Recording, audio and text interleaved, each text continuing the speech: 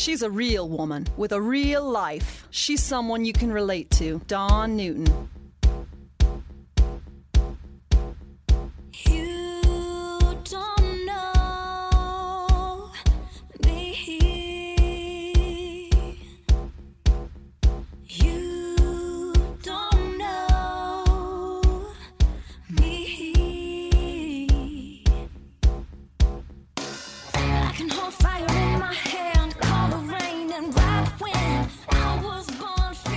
Hey, welcome to the Dawn Newton Podcast. I am your host, Dawn Newton. How's your attention span? As you're listening to my podcast, what else are you doing? I'm sure you're not just kicking back, phones turned off, no distractions around you. I highly doubt that's happening, and that's okay. You're probably making a to-do list. Maybe you're thinking about what happened yesterday or what's happening next week. You're probably scrolling on your phone. And you know what? There's nothing wrong with that. According to my guest, Dr. Amishi Jha, the human brain was built to be distractible. But she says you can train your brain to pay attention more effectively. Now, Dr. Amishi Jha, she is an acclaimed neuroscientist. She is a professor of psychology and director of contemplative neuroscience at the University of Miami. She has dedicated her life's work to understanding the science of attention at every level, from brain imaging studies in a lab to field testing soldiers, athletes, students, and firefighters. Individuals that have to be focused. I mean, it's a matter of life or death if they aren't. These are individuals that are expected to perform at the highest level.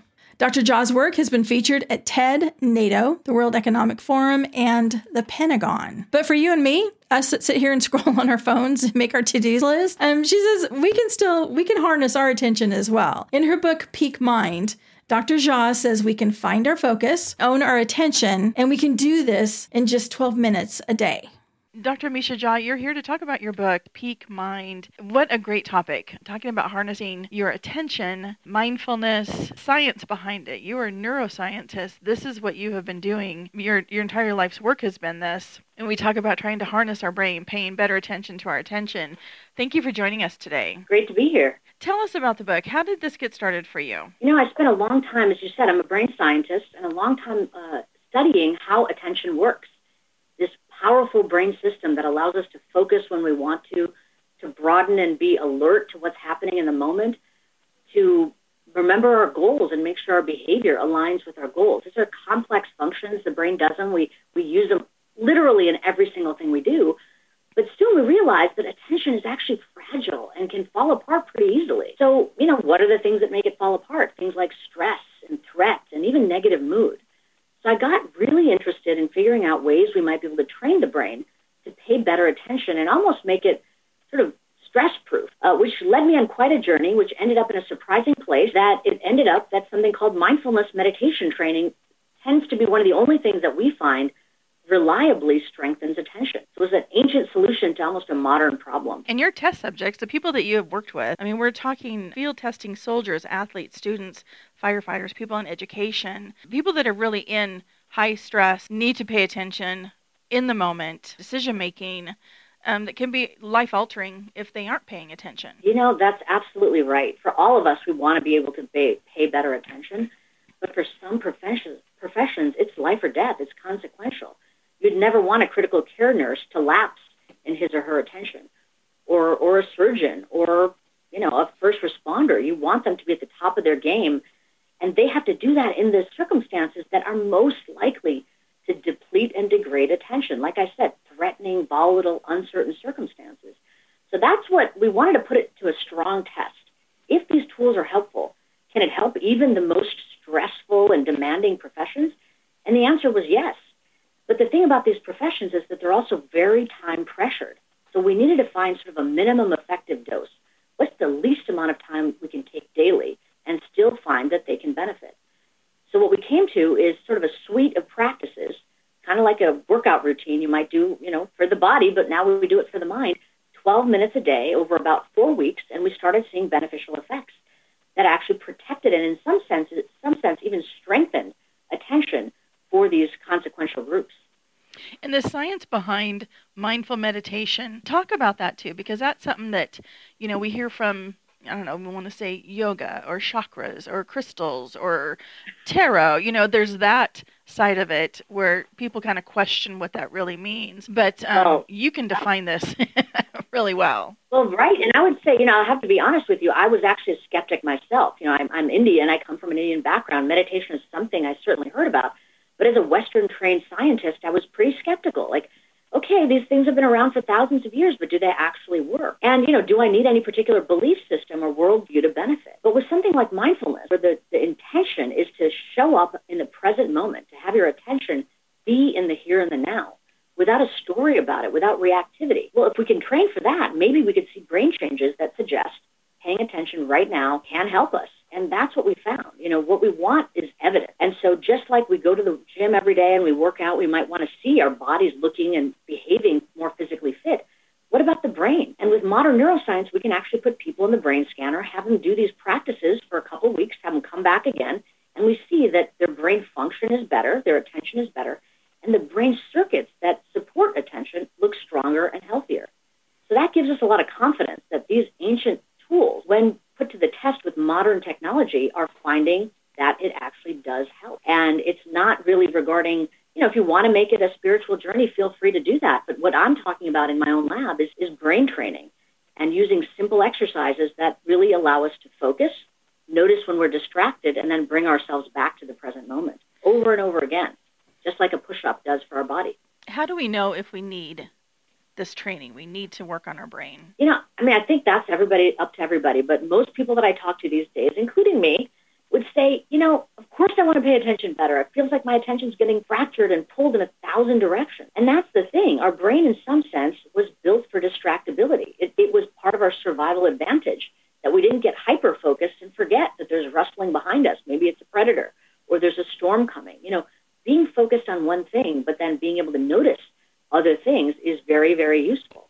But oftentimes what happens is our attention gets pulled away. So I would ask everybody to just ask themselves, would you want to be able to pay better attention?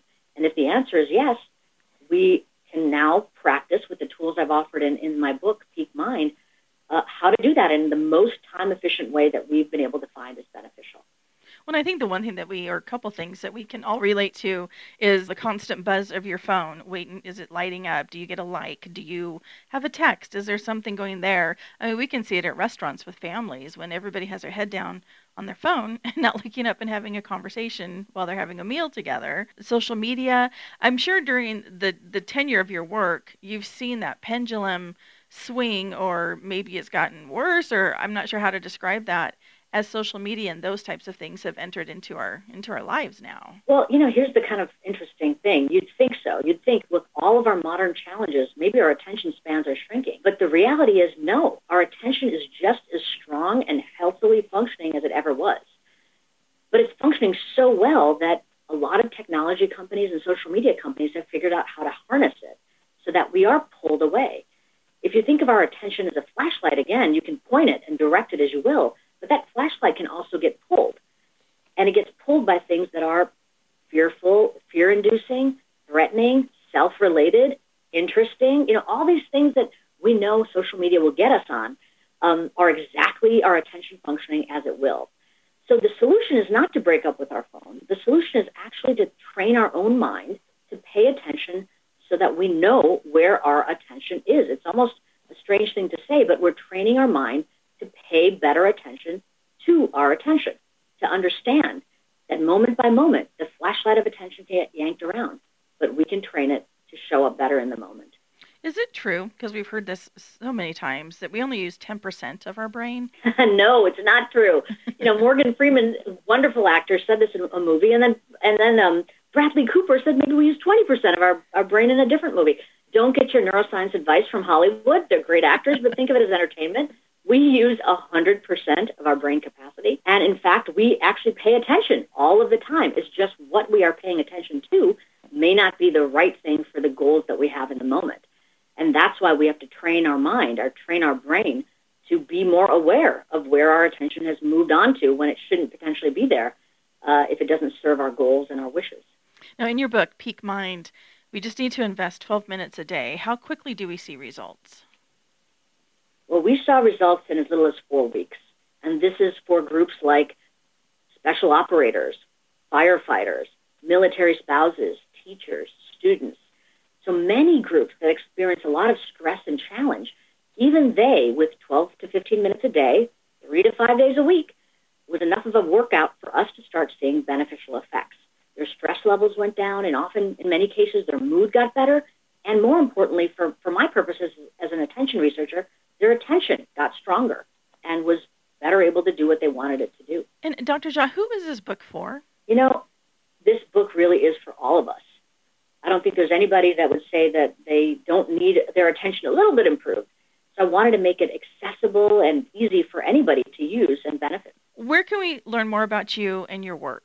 Right. The book is called Peak Mind, as you mentioned, and you can learn more about the book and me and my lab's research at amishi.com. AMISHI is my first name.